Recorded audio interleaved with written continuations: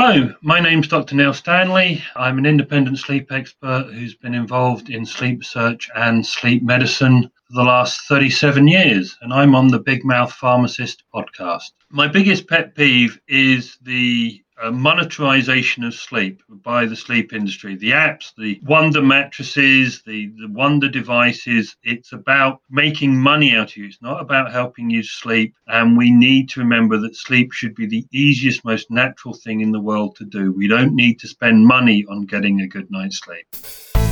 Welcome to the Big Mouth Pharmacist Podcast. I'm Neil. I'm the Big Mouth Pharmacist. I'm a pretty sarcastic, slightly unprofessional healthcare professional, a holistic pharmacist here to talk about everything wellness, weed, and Woodstock. We broadcast from the most famous small town in America, where I hold court as the town's family pharmacist who tries to get people off their medicines and onto a wellness program free of the BS and misinformation of the natural products industry.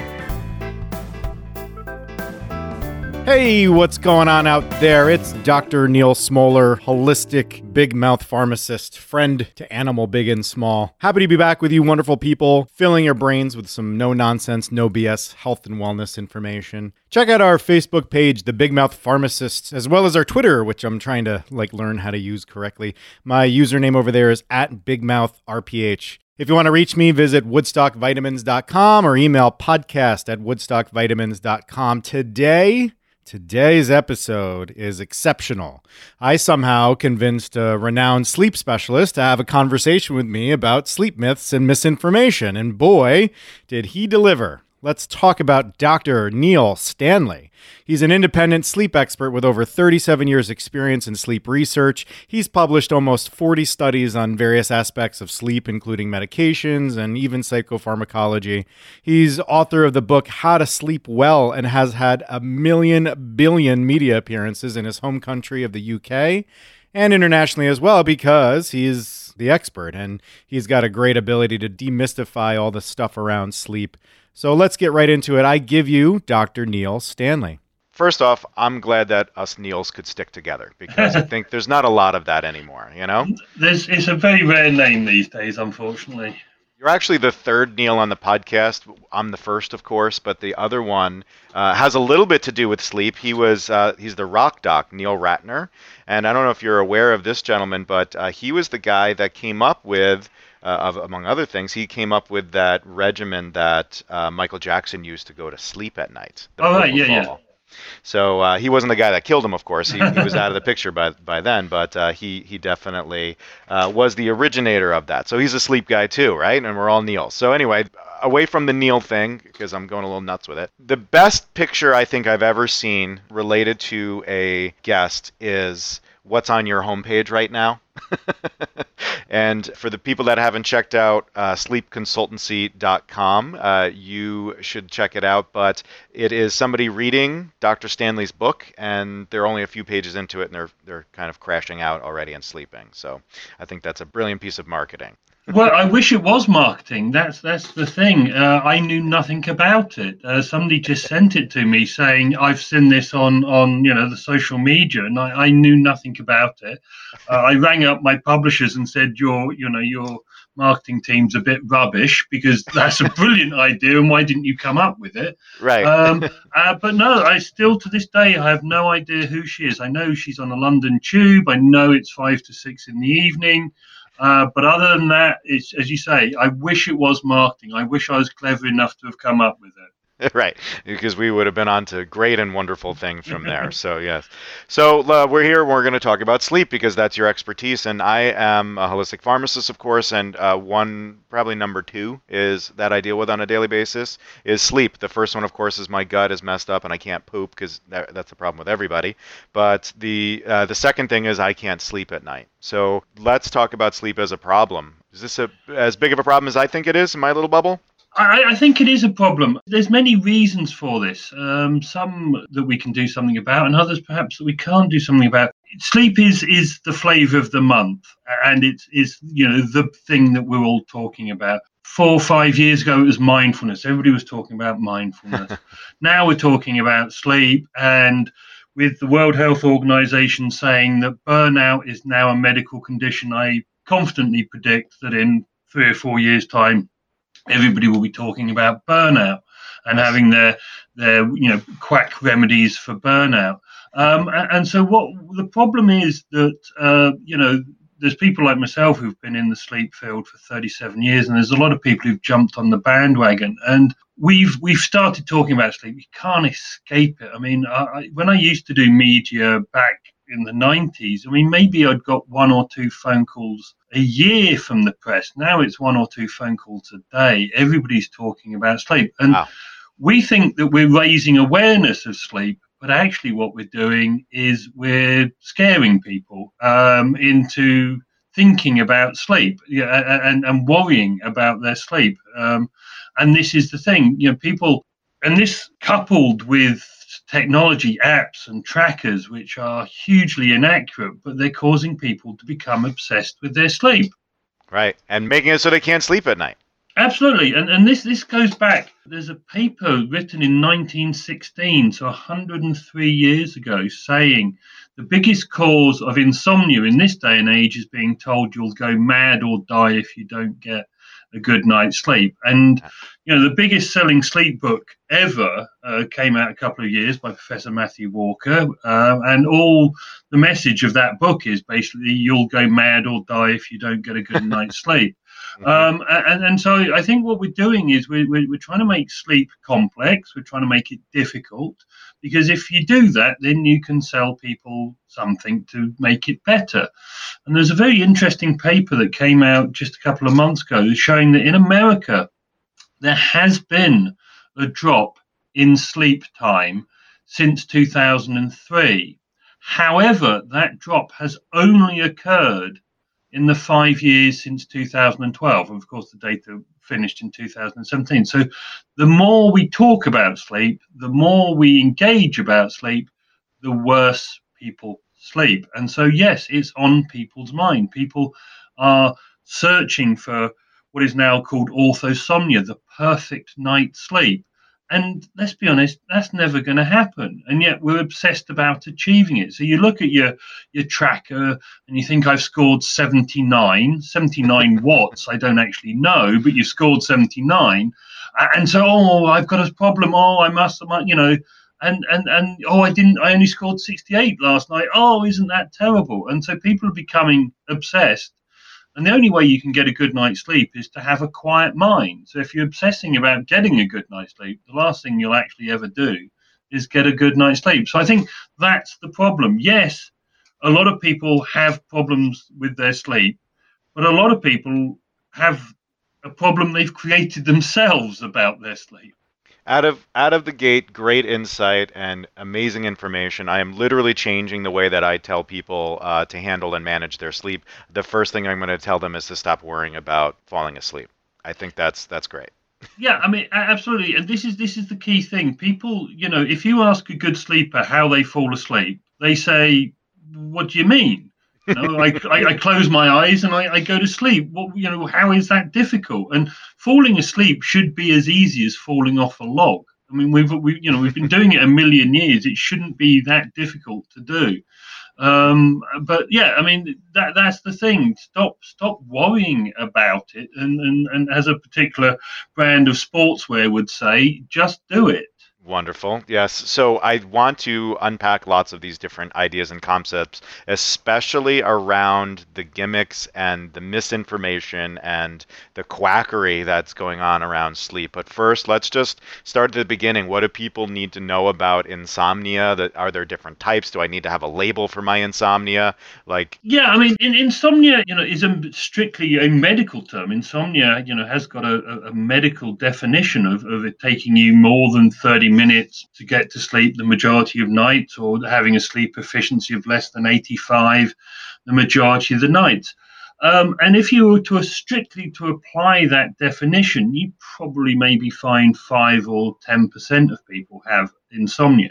But insomnia has now become shorthand for just having a poor night's sleep. And, in the medical definition, insomnia should last for 3 months before you go to doctors. Now, people get upset when they have one bad night's sleep. They expect to have help. And so there are different types of insomnia. I mean, most people consider insomnia in their sort of mental view as not being able to fall asleep.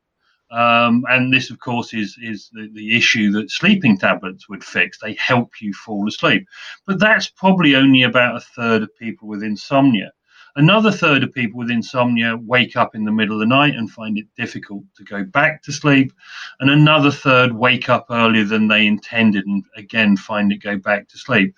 And of course, you can suffer for one or more of these problems as well. So it's wrong to think of it as just, I need something to help me get to sleep. You might need something to keep you asleep or to through the night or to stop you waking up early morning. Unfortunately, the common medications we have help you fall asleep, maybe keep you asleep a little bit longer through the night, but certainly have no effect if you suffer from early morning awakening, unless you go for one of the old style sleeping tablets, which will basically knock you out for 8 hours, and when you wake up in the morning will still be trying to put you to sleep. So so I say that conception of insomnia, and this is why we have a problem with not having any new medications for insomnia, because the definition that we use, which is this falling asleep definition, comparing it to the traditional sleeping tablets, is actually wrong. We can't develop drugs that will put you to sleep any quicker, because if they put you to sleep any quicker, you wouldn't get up the staircase to bed. As we say in the store, we say we can go from calm to coma with any of our options. So, which way do you want it? Exactly, and this is the problem. We don't, we want the perfect hypnotic, the perfect sleeping tablet is still a very, very long way away. But again, it becomes even more confusing. There was a paper from the group in Holland, Oos van Sommeren's group, just this year, showing that they've identified 5 different types of personality with regards to insomnia. And what this means is that some people will respond to cognitive behavioral therapy for insomnia. Some people won't. And there's a subcategory that basically the only thing that will really help these people fall asleep, because of the way their personality is structured, is with sleeping tablets. So it's becoming very, very more complex. We can't just say you have insomnia or you have a problem sleeping. We need to look at the individual and look at what's right with them and what the problem is with that individual, and giving them the language to describe that. Because, far too many people say, I didn't have a good night's sleep. And when you say, well, what do you mean by that? They say, well, I just didn't have a good night's sleep. And you think, well, yeah, but that's given me nothing to go on. What? Yes. And this is to say, the paucity of language around sleep causes us to have problems. And so if we just say we've had a bad night's sleep, or as say our tracker has told us we only scored 76, what does that mean, and how is that going to mean that we can do anything about that patient or that person complaining of the problem?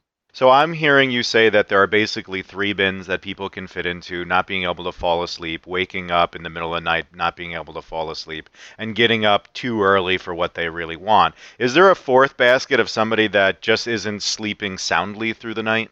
Yeah, I mean, there's the concept of non-refreshing sleep. And actually, if you go to Germany, that is their concept. They don't really have insomnia as a concept in Germany. They just have the sort of overarching thing of non-refreshing sleep. So if you go to a German doctor and say, I'm not sleeping well, his first question, and indeed his only question, will be, how do you feel during the day?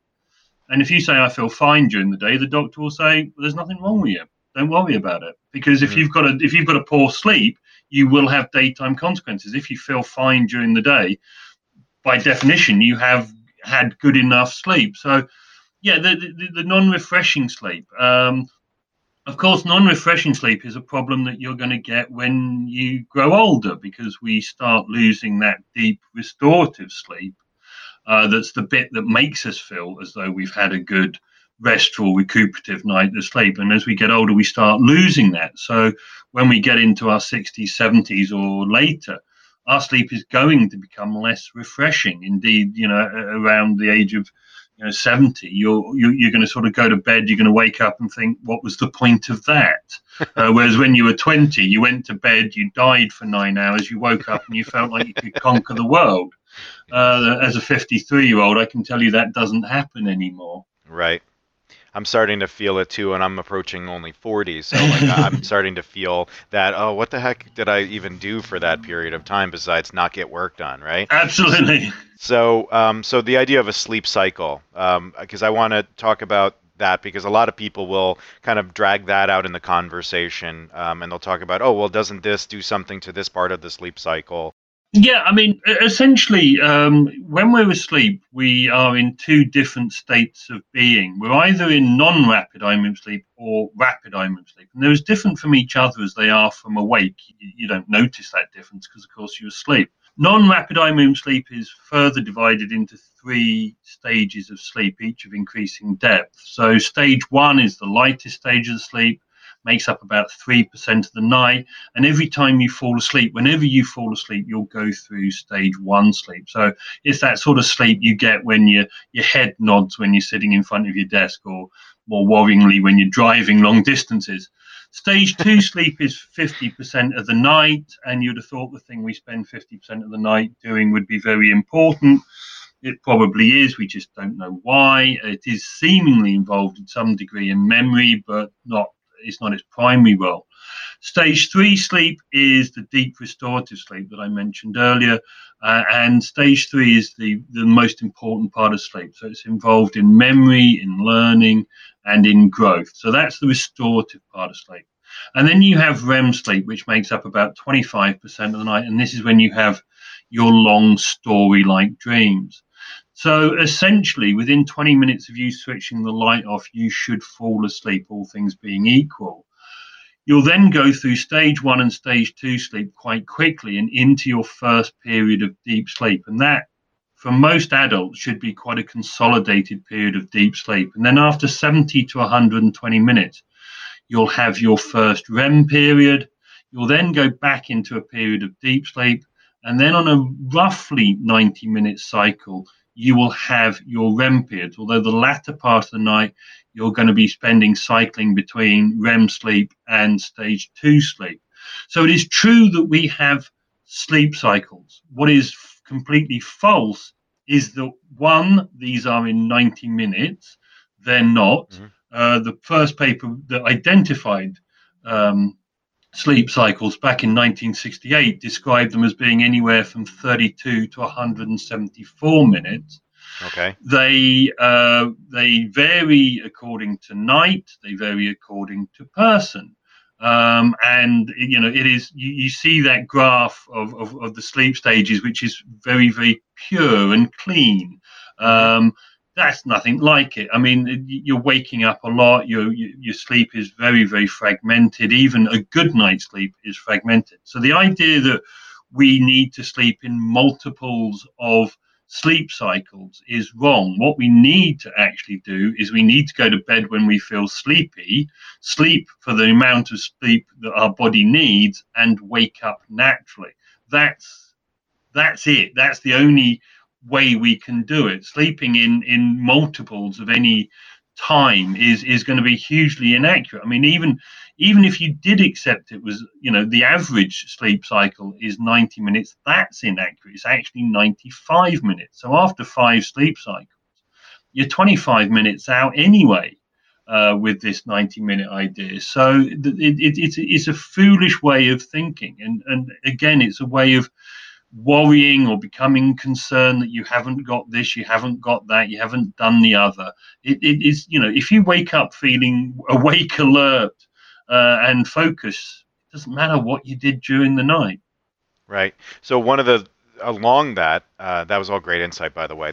Along that the layperson will often say that I don't want to use this medicine or supplement or whatever because it's going to affect my sleep cycle. Is there any validity, just in a broad sense, that medications can alter the cycle?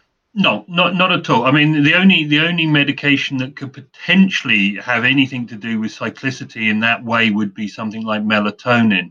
But other than that, no. I mean, sleeping tablets or supplements or herbal remedies will not affect your sleep cycle. What they do is they put you to sleep and to a degree keep you asleep. So they allow what you naturally can have to happen. If that makes sense. If your sleep is disturbed, it's because things are disturbing you. If you take that disturbance away, then your natural sleep pattern is able to happen. Melatonin, we know, isn't a sleeping tablet. It's what we call a chronobiotic, so it can reset the timing of sleep. And because of that, that may affect the cyclicity of sleep, but not in a profound way that you'd have to worry about it. All right, great. So let's talk now about the different bins and like a little bit more to help people understand how to best manage all of this. So in the group that I have difficulty falling asleep, what's the primary cause of that, and like what's the best therapeutic answer for people here? In this day and age, I think this is the thing that's becoming more prevalent because of the inability to basically turn off at the end of the day and wind down. It's something that we don't do. I mean, there are three things you need for a good night's sleep. One, which is a bedroom conducive to sleep, so dark, quiet, cool, comfortable. One is a relaxed body. But the most important is a quiet mind. You cannot fall asleep if you're worried, stressed, ruminating, thinking about things. You can't do it. So you have to quieten your mind. How do you do that? I don't know. I know what I do. I read every night, but that's me. If you want to do mindfulness, if you want to drink chamomile tea, if you want to do yoga, if you want to listen to Pink Floyd really loudly, it doesn't matter what you do as long as you quieten your mind. Now, of course, there are ways therapeutically of quietening your mind, and herbal remedies like valerian and passiflora and hops have been used for centuries to help with anxiety. Their effects on sleep are not huge, but their effects on anxiety have been documented. And of course, if you reduce anxiety, that should make you fall asleep better. On the sleeping tablet side, you have any sleeping tablet will put you to sleep. That's what they're designed to do. The Z drugs, Zalopron, Zopiclone, Zopiclone, things like that, they will be out of your system relatively quickly. So they may put you to sleep, but they're certainly not going to keep you asleep. They're going to be out of your system within 4 hours or so. And again, the OTC, the antihistamine drugs, they have a mild effect, mainly again through being an anxiolytic, helping with anxiety, and they're designed for short term, 7 to 14 days. So to get you over whatever is troubling you. But really, stress release, learning how to wind down and relax, and doing that is the key thing for those people. It's not rocket science, and it's something we've forgotten. We are far too busy. We're seduced by the flashing lights of the internet or the streaming services, and the CEO of Netflix said his biggest competitor is a good night's sleep. And that shows the cynicism of them. That's why there's only 15 seconds between their programs, so you don't have time to cognitively disengage from the program and think, oh, I should be going to sleep. You've been suckered into it. And that's a relatively cynical thing, and really nobody seems to have called him out on that, to be honest. Well, because their shows are awesome. Have you watched Stranger Things? I mean, geez. Yeah, but that's the problem. Of course it is. I grew up in the days when you had to wait a whole 7 days for the next episode of a I don't know. program. Well, I'm glad that we waited 7 days in between each of the last Game of Thrones episodes. I'm still not over that yet. And, so you had mentioned some of the over-the-counter supplements, and I'm really glad that you said what you said, which is they're not helping you sleep. They're helping you quiet your mind. And this is really a battle of that for the people that have difficulty falling asleep. Now, let's talk about melatonin, because a lot of people believe that there's some sort of different approach with melatonin, and it's a different compound altogether. So talk about melatonin and its role in helping people fall asleep. I am completely against melatonin. You're anti-melatonin. I didn't know that such a position existed. Anti-melatonin. I mean, the book came out in, I think, 1994, The Melatonin Miracle, which at the time it was the anti-aging, better sex, better sleep hormone. Okay. The anti-aging and the better sex thing got rather dropped quite quickly, and we stuck with the sleep bit. I mean, I'll take all of that. Actually, all of that sounds. Well, great. if it could do that, I'd want some of it. But but I think the problem with melatonin is, in America it's available everywhere. It's a food supplement. In the UK, it's on prescription only. It's a tightly controlled drug. This happened about 20 years ago. The government said if melatonin does what it says it does, then it's a medicine. It's not a food supplement. And that's the big difference between the UK and the USA. The USA, as I say, it's available everywhere. Now, the problem with that is that it's not under FDA control, which means it can have everything or nothing in it. That's the problem. You have to know that there is actually any active ingredient. And the problem is, melatonin does not have any long-term safety data because it wasn't ever developed as a medicine, so it didn't have to pass any of the tests that a medicine would have to do. So you don't have to prove that it's safe to take. Now, melatonin affects all clocks in the body. Everything from menstrual cycle to development in children, it is all affected because melatonin messes with the master clock. Now, Fred Turek, the guy who discovered melatonin, says we're carrying out the world's largest uncontrolled clinical trial. And as somebody who spent his whole professional research career doing clinical trials, I know that melatonin is, as I say, people say melatonin must be safe because you can buy it over the counter in America. But you can buy handguns over the counter in America. Doesn't necessarily work that way. Just because you can buy it doesn't mean it's safe. Right. And this is my worry with melatonin is that one, it's about dose and time, the timing of the dose. The dose for melatonin, the therapeutic dose that people sell, is the widest for any medicine ever. It goes from nanograms up to grams, and the timing of melatonin administration is so key, because if you're trying to use melatonin to shift your sleep forward by, say, 8 hours as in a jet lag scenario, what you actually might do by taking it in the wrong time is shift your body rhythm back 16 hours rather than forward 8 hours. And I would suggest that there are not many people in the world who are clever enough to tell you the dose and the time that you should be taking melatonin. And I say, because we don't know the side effects, because it's not controlled by the FDA, so we've got no way of picking these side effects up. I think it's been very, very overplayed. It's not a hypnotic. It can't help you go to sleep, and it can't keep you asleep. Everybody thinks melatonin is the darkness switch or whatever, that melatonin is the thing that puts you to sleep. It isn't. It's one of the things that sets off a huge cascade of events that results in you to go to sleep. It's the messenger. It's not the thing that puts you to sleep. It's the thing that tells your body it's time, it's dark, go to sleep. So it's not the messenger. It can reset your sleep in a jet lag scenario, but mildly, so a few hours.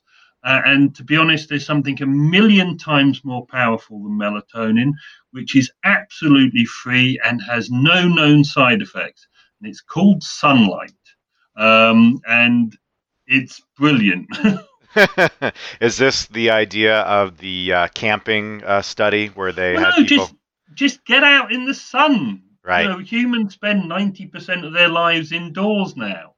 Get out there. Yeah, we're dogs. We have to run, we have to get out and get those yayas out, as one of our yoga instructors had said on the show.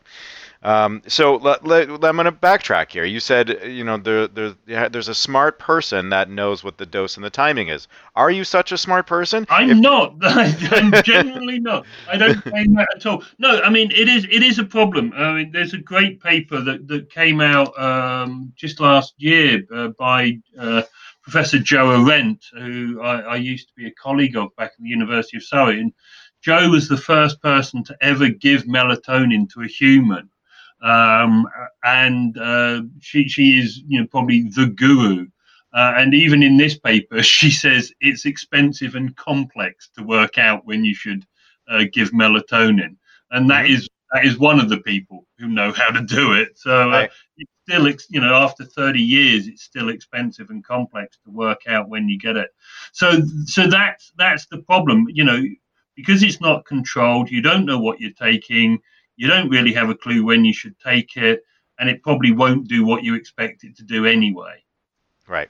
So now let's move on to waking up in the middle of the night. I have always had a close relationship to local sleep experts and sleep specialists, and they always told me if somebody comes to you and says, "I have a problem waking up in the middle of the night," you can't help them. This is something that's normally a medical problem, and they need to speak to a doctor. How much of that is true, and what should people know about insomnia where they're waking up in the middle of the night? Okay, I mean that is relatively true. As you can imagine, there are things, medical causes that will wake you up in the night, without a doubt. Getting up to needing to go to the bathroom, pain, breathing issues, sleep Hormones. apnea, hormones. Waking up hot if you're going through the menopause. Those things will wake you up. Now, of course, treating whatever that medical condition may be may result in getting a better night's sleep or not waking up. But that's not a guarantee, because the thing that wakes you up is not necessarily the thing that keeps you awake. If you think about it, everybody thinks that they wake up needing to go to the bathroom, and that's what's woken them up. The bladder is somehow distended to such an extent that you have to wake up. But actually, that's untrue. There was a study 2 or 3 years ago that shows that most men wake up for a different reason and only then decide they need to go to the bathroom. And actually, I did a study about 10 years ago now showing that men wait up to 30 minutes before they go to the bathroom. Yeah. That was not what woke them up. They woke up for another reason. They lay there and they thought, maybe I'll just go just in case, sort of thing. Or you wake up, you're snoring, you wake up, and then you start worrying. And if you're worrying in the middle of the night, then it's the same thing as worrying at the start of the night. You're not going to get back to sleep. So it is true that medical problems are a major cause of middle of the night awakening, but it's not true that it's the only thing that's going on. And as I say, the advice about, if you've been awake for 20 minutes in the middle of the night, get up, do something else, go back to bed when you're sleepy. There's no point lying in bed getting ever more frustrated about the issues of not sleeping. You start hating your pillow, you hate your duvet, you hate your mattress, and you hate your bed partner because they're lying asleep and showing no empathy towards your problems at all. So there is that issue. Treat the medical problems, and of course, if you're getting up more than once a night to go to the bathroom, that's a serious problem, and you should be seeing your doctor about it. If you are having problems breathing, chronic snoring or sleep apnea, again, you should be going to your doctor. Hormones in women, again, see your doctor. And pain, you should be treated effectively for your pain by your doctor. But I say that the anxiety, the worry about getting back to sleep is something that's, of course, amenable to, a mild sleep aid that will just help you, calm your mind, as we mentioned before, and getting back to sleep. Right. So we had talked about natural disturbances and how they can cause you to wake up in the middle of the night, and the heavy duty sedatives can like just make you ignore those. Yeah. So one of the things I deal with a lot are new moms that are still like 3 years after waking up at 3 in the morning because they were trained to do so for so long while their kids were growing. What does that person do? Besides kick the kids out of the house. Well, this is the big problem is, of course, from an evolutionary point of view, the woman is there to protect the child, and the man is there to protect the woman, the mother, and the child. That's the way it works. The man deals with geopolitical conflicts, and the mother's there to look after the child. So we know that mothers are acutely sensitive to the noise or the behavior of the child because that's their biological programming. That's the way we've evolved. So the issue is that you can only sleep if you feel safe and secure, and that's both for the mother and for the child. And so a mother will be listening out for the child, and the child will be wanting the connection with the mother, i.e., the physical connection. So for many, many thousands of years, the mother slept with the baby. And co-sleeping still happens in many, many countries, including Japan, where the majority of mothers co-sleep with their children. But the 25, I think, right? Well, absolutely. I mean, I have in the UK we have a lot of young female general practitioners from India and the Indian subcontinent, and when I lecture to these people, they come up and say, how. We co-sleep with our children, even into their late 10-year-old, 11-year-old. Is that a problem? I say, well, no, it's not. It's perfectly natural. We've been made guilty about this. And the issue is, if you co-sleep with your child, and of course there are dangers if you do it on the sofa, and if you are obese, and if you're an alcoholic, and if you're smoking. But for the vast majority of women, sleeping with your child means your child knows it's safe. It's got an easy access to food, and you are monitoring the child completely. You can hear its breathing, you can hear its heartbeat, so you're not having to come up to awareness to attend to the child. And the only reason we moved children out into nurseries was because in the Victorian era, Victorian men wanted to have more sex with their wives, and so they kicked the child out into a nursery and installed themselves into the bed. Thank God for those guys, right? I actually sleep separately. I'm a great advocate of the separate beds, but that's the reason. So women are not aware of where their child is, and so they have to be alert and are therefore disturbed. 3 years. I mean, I would say that until your child is 6 years old, not to expect as a right that you will be getting a good night's sleep. So you may not want to co-sleep with the child, but at least put the crib into the bedroom and have it on the side of the bed next to the mother, so there can be there's some awareness and some security in that for as long as the child needs it. I mean, a child waking up and crying will do that for only a few reasons. It may be hungry, it may be scared, it may be in pain. No woman can tell you the difference between those cries. The child is crying because it can't speak, and it needs your love, it needs food, and it needs your reassurance. If you were to be sitting at home crying, sobbing your eyes out, and your partner ignored you, you would be really annoyed with them. So how do you think a child is when they're ignored by their parents because of some fashionable idea that you're meant to let children cry it out? It's a nonsense, absolute nonsense. So moving on to the next bin. Well, that's all very insightful. I had triplets, by the way. So, you know what the problems are. I know, yeah. So I let it let them cry it out was just a natural kind of state of things in our house because there's only two of us and you have to play like zone defense at times. So moving on to the people that are waking up too early. Is there a strategy there, or should they just get up and go about their day?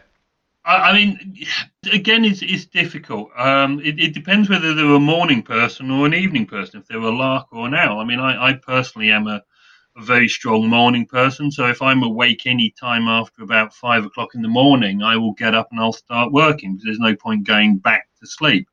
But if you're an owl and you wake up in the morning, you potentially are going to miss a lot of that deep restorative sleep. The cardinal sign for waking up early is depression. And so that is a key thing that you need to ask anybody about. What's their mood like? Have they noticed a change in their mood, which is concurrent with them waking up early? Because, say, depression is a big cause of that. There can be sort of more prosaic causes. I mean, we're all coming into summer now, and Right. the birds are singing, and the light streaming through the curtains, and that sort of thing. So that might be possible that you're waking up because of that. But for most people, that waking up early in the morning, I say, if it's not about depression, it's about that sort of doing that mental calculation, isn't it? That if I go to bed, if I try and go Yeah. back to sleep now, actually, I'll only have an hour's sleep, and when I wake up from that, I'm going to actually feel worse than I did if I didn't have that sleep. So Yeah. I would suggest that again, it's like anything with any awakening or any period of being awake during the night. It's down to, does it matter?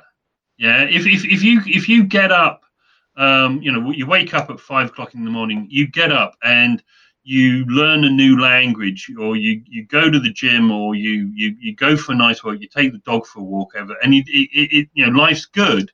Then it doesn't matter that you've woken up early. If you woke up early and you're all alone and you feel scared and cold and miserable, then that's not a good feeling. So it's about, what does that do you resent being awake? That's the key thing. If you don't resent being awake, then get up. If you do resent being awake, then look at strategies that again can help you go back to sleep. And again, it's about that anxiety and worry. That's the only thing that at that time of the day is keeping you awake. Is there any information about the science behind that depression and early rising?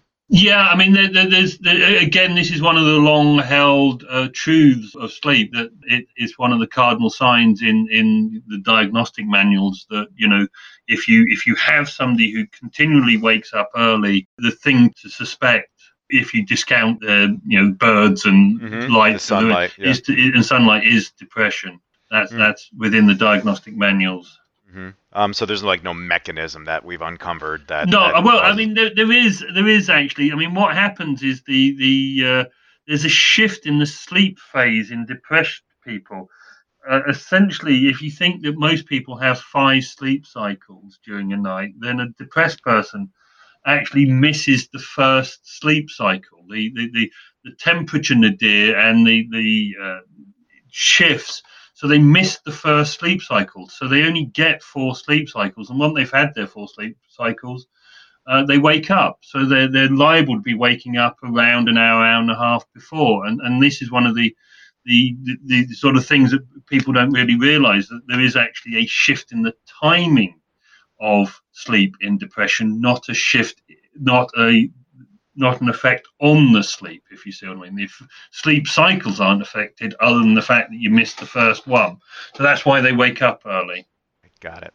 So we were talking about lots of different strategies, and here and our American associations around sleep talk about sleep hygiene all the time, which just sounds like a bunch of rituals to kind of calm your mind and set your brain up for sleep. It sounds like you do a little bit of the Leave It to Beaver scenario where you have separate beds. What are some like sleep hygiene related things that everybody should be doing? Well, I mean, sleep hygiene is a set of rules. I mean, essentially, they were codified back in the 70s, and they've ever changed. There seems to be, well, I mean, on my Twitter feed, which is at Dr. Neil Stanley, I've got the largest collection of sleep tips ever gathered. I post a sleep tip a day every day, and today it was 2,280 sleep tips. So Wow. um, So there's a lot of nonsense out there, and I say a lot of things are under the bridge of sleep hygiene. And if you actually look at the science, sleep hygiene in and of itself doesn't work, Hmm. because essentially people have no idea. Do you do all 10 at the same time? Do you do one a week every Yeah. week? Well, how do you do it? And some of them are prescriptive. Avoid alcohol. Well, small nightcaps never done anybody any harm. Avoid caffeine after, well, some people say midday, some people say 2 o'clock, some people say 3 o'clock, some people say 6 o'clock. But if you've been drinking two strong black cups of coffee every night for the last 40 years, then you've just developed a sleep problem. I can guarantee you it's not the coffee. And giving up the coffee is only going to make you feel worse rather than better. Right. So basically, sleep hygiene is basically your nanny telling you what to do, rather than actually getting the idea of what you should do. So this is what I said earlier about the three things you need: a Hmm. quiet bedroom, dark, quiet, cool, comfortable bedroom, a relaxed body. Well, of course, you've got to have a relaxed body. You've got to wind down at the end of the day, and then a quiet mind. And it's whatever works with you. And every single piece of sleep advice is derived from those three bases. Whatever you can put them into one of those three bits. Right. So it shouldn't, as I said earlier, it shouldn't be complex. It should actually be very, very easy. The biggest thing about getting a good night's sleep is seeing sleep as important. I do a lot of workplace well-being lectures, and people complain about working long hours and having long commutes. And I say, well, yeah, that might be true, but it's your choice to binge watch something on a streaming service. Right. Nobody's making you do that.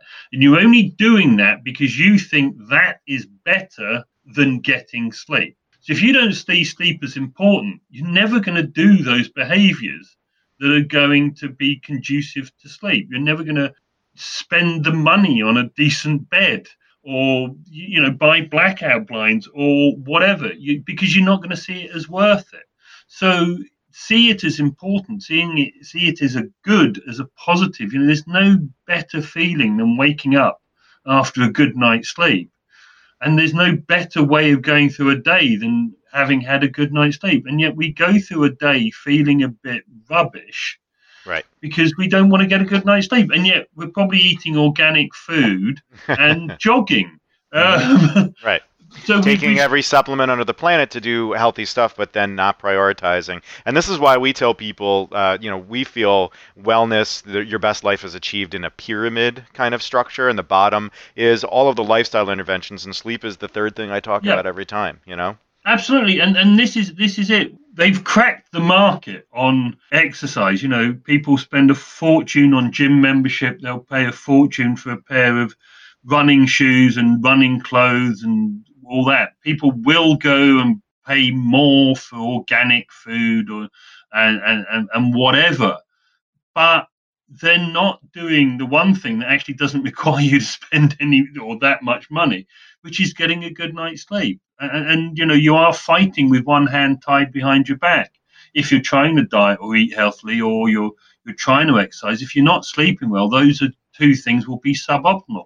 The more sleepy you are, the more craving sugary, fatty foods, the less you eat vegetables, the more you season your food. And if you exercise when you're sleepy, you have a 75% increased risk of getting a sports-related injury.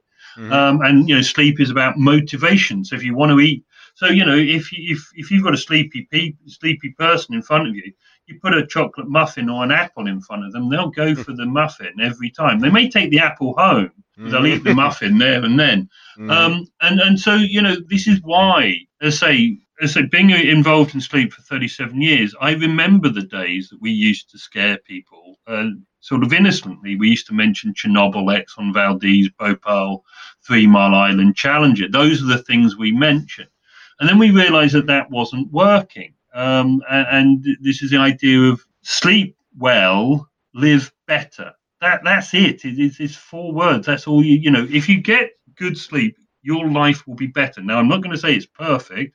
I'm not going to say you'll live to the 100, but it will be better. Yeah, you won't be so cranky. Right, yeah. Is a good thing. Better has got to be a good thing. And yet somehow the flashing lights, the internet, the streaming service, the 24/7 hour is more seductive. And we're basically like teenagers with a new video game. We haven't yet set parameters and had a grown up relationship with maybe it's not good to stay up until 3 o'clock in the morning binge watching Game of Thrones. Maybe Right. that's, and one of the funniest developments in the last couple of years has been this idea that we all need an alarm clock to go to bed. Are we all 3 years old? We're adults. We know that we should be going to bed because we've got to go to work tomorrow. Right. We've rather infantilized the whole thing, and it's within ourselves. It's our choice to prioritize our sleep, and it's our choice to do those behaviors. Nobody's stopping us. Nobody's forcing us not to sleep. We choose that. And the simple advice is choose the other way. Choose sleep. Right. So lots of great information there. I want to talk about the misinformation and quackery advice part of that. So you were talking about how you put out all this great evidence-based information, keep it nice and simple. Everything fits into kind of those three buckets of this is what you need for a good night's sleep, and everything's derived from that. And I ask my staff before I have any guest on what kind of questions you want to ask, and you better believe the list was like all the stuff that you're talking about. So does your sleeping position make a difference? Do I have to do breathing exercises? Is it possible to catch up on lost sleep? So all of the stuff that are like the titles of the blog articles seem to be what people are saying, and what you're saying for our listeners here is swat it all away and just focus on what really matters. Yeah, I mean, one of your questions, does sleeping position matter? No, because you change position 12 to 20 times a night. So the position you fall asleep in and the position you wake up in is not the position that you sleep in. You're moving all the time. So you do not need a pillow that is designed for a back sleeper, a front sleeper, or a side sleeper, because that sort of person doesn't exist. And there was a study in 2016 that shows that 30% of people who claim, for instance, to be a back sleeper actually do not fall asleep on their back. So people don't know what position they fall asleep in, and they certainly don't know how much they move during the night. So all of this is just again is marketing, and the problem with a lot of all the sleep apps, all the sleep devices, and many of the mattresses, they make these wild claims, and there is not a shred of scientific evidence to support their claims. So they pretty much all those gadgets and gizmos are garbage. Yeah, well, I won't say they're garbage. What I'm saying is they haven't proved themselves not to be garbage. And seemingly the beds area is one place that you can say anything you like about, this will guarantee you a good night's sleep. No, it won't. It will make you sleep deeper. Prove it. Simply prove it. Do a clinical trial on it and prove it. If it's in the scientific literature, I'll accept it. If not, you've just made it up. And, we know this. I mean, there was that legal case against Fitbit a couple of years ago that was settled out of court, which said basically the Fitbit cannot measure sleep in the way it said that they can measure. So they were done for false advertising on that. And, it was settled out of court with Fitbit paying compensation to those people who bought a Fitbit on that basis. So, all of these big companies, they talk a lot about it, but there is no evidence to show that. And the worst type of this is in the mattress field. There's now this bed in the box craziness that somehow, that having a mattress delivered in a box is somehow convenient. Well, that may be convenient for 15 minutes. It's certainly not going to be convenient for the next 10 years that you sleep on it. Right, because it ends up being just a cardboard box after a few weeks, right? Yeah, and so, again, these people are making wild claims. Oh, we're going to sell one mattress because that's all we need, because that's been scientifically designed. And then a year later, oh, we've come up with another better mattress. And then a year later, oh, we've come up with another mattress. Well, surely the first one that you'd put all that science in, which was the ultimate mattress, so it isn't the ultimate mattress then. So you were telling untruths, perhaps, maybe, or A little exaggerations. Yeah, exactly. But this is the problem. Because it's now a sexy area, people are being told you must have this in order to get sleep. And if you don't have this, there is no way you could possibly sleep. The bed in the boxes, I'm not saying they're bad mattresses. What I'm saying is that the primary design criteria is not your sleep. It's whether it can fit in a cardboard box. And the apps and the devices, I wouldn't recommend a single one of them, because I say, without science, it's just, a fool and his money is soon parted. Right. A couple more questions, and I'm gonna let you go because I could ask you a million questions here. I've got a lot on my list, but so what kind of patient needs a sleep study done? A sleep study needs to be done on a patient if, I mean, the most obvious one is if there is a suspicion of sleep apnea. Sleep apnea, essentially, if your bed partner tells you're not breathing during the night, or you stop breathing during the night, you have sleep apnea. You don't need a diagnosis. What you do need to know is finding out how severe it is and what the cause is now, how it can be treated. A lot of patients who go into a medic, a general practitioner, almost certainly won't need a sleep study done because it's going to be lifestyle, it's going to be short-term insomnia that will naturally resolve itself. But if you do have a problem with your sleep that lasts, as I say, or occurs the majority of nights in a week for 2 or 3 months, it's worth going to see your physician. And it may be worth, I mean, there are 96 recognized sleep disorders in the International Classification of Sleep Disorders, third edition. It may be worth an investigation. I mean, it's a bit like saying, who should go for an x-ray? Well, anybody you suspect as having a fracture. So if somebody suspects that you have a chronic sleep problem or a sleep disorder, that's when to have a full sleep investigation, and look at the results of that and see, you can't fix a problem until you know what the problem is, and you won't know what the problem is until you measure it. Right. Great. So let's leave on a very American note. I know you're from the UK. We speak the same language. I don't know if you have the same obsessions that we do, but we are really obsessed with marijuana right now. Everybody's going a little nuts for weed over here. And CBD is a huge trend that's blown up out of proportion, I think, and it's pretty nuts, and it's very helpful. So, do you have any opinion or thoughts around CBD for sleep? And do you feel it has a place above or below the current options that people have for sleep products? I wish I could answer that definitively. However, the scientific literature is confused, to say the least. Half the papers that come out say it's the best thing ever, and half the papers say it does absolutely nothing at all. I think there's probably something in it, but I think it goes back to the what we were discussing around melatonin and of course other supplements, like the herbals like valerian and that, because they're not controlled. We've no idea what's in the bottle. Right. So how much of any active ingredient is in there, we have no idea. So yes, one brand of well, I was going to say one brand might work and another brand might not. It might even just be one batch of one brand works.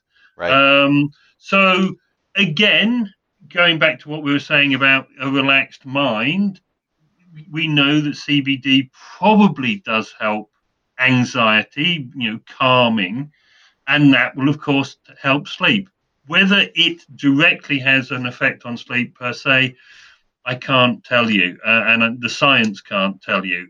And then it comes down to, if you think it works and it doesn't have any side effects, what's the problem? And that's what you can say to any of the things you might use to help you go to sleep. If it doesn't have side effects and you believe in it, then it works. One last thing before we go, Doc. A lot of people are going to take all your tips and are going to start to implement them. What is a reasonable expectation for these things to quote-unquote work and for the people to feel better because of the tips and information you've given them? You'll just feel better. You'll be happier. You'll be healthier. You'll have less rows with your partner. You'll be a nicer person at work. You'll feel more energetic. You'll have more motivation. You'll feel mentally sharper. You'll be able to solve problems, etc., etc. You'll eat healthier. You'll want to go for a run. Life will just become just a little bit better. And that has to be a good thing. A little bit better. Compared to the way most of us lead our lives, a little bit better isn't a bad thing to aspire to, and it might be quite an awful lot better. Right. So I think, it's like everything. Listen to your body. Listen to how you feel. If you feel great with what you're doing, then don't change a thing. If you don't feel great, try and change something. And if it makes you feel better, stick with it. Dr. Neil Stanley, that was a very great interview. Lots of information, very dense, helpful tips, and more importantly, I think a big dose of reality. I'm going to actively change my practice and my recommendations just from talking with you, and I'm hoping my listeners will change their perspective around sleep. Especially around the obsession about sleep. I think that's probably the biggest golden nugget to take away from this. So thank you very much for coming on the podcast, and I can't wait to talk to you again someday. It's been a great pleasure. Thanks very much. That interview was probably the most dense, eye-opening 1 hour of information I've been a part of. Dr. Stanley's views on sleep have literally changed my practice. For me, the most important thing that I learned was about the 3 things that you need to fall asleep. I've been calling them the sleep trinity around here. Basically, you need a relaxed body, a relaxed mind, and a comfortable environment. And the best part was how he said that all of the stuff out there on the internet and in magazines and everything is just a derivation of those 3 rules. So they really are like the most simplified version of what you need to help you fall asleep. And, I've been pumping the brakes on melatonin recommendations after talking to him. And until I speak to his pal Joe, the researcher on melatonin and the guru, I'm definitely holding off until we hear from her on the proper use. Also, we hosted a webinar on sleep using a lot of the information Dr. Stanley shared with me here. So visit our webinar page at woodstockvitamins.com/webinar. For more of Dr. Stanley, buy his book, How to Sleep Well, where books are sold, but make sure you support your independent bookstores, just like your independent pharmacies. His website is thesleepconsultancy.com, so thesleepconsultancy.com. He's very active on Twitter. His sleep tips are great. His username for that is @VISPRING tips, TIPS, so VI Spring Tips. And so that's it for this time. Thank you for joining me. And until next time, keep listening, keep learning, and be well.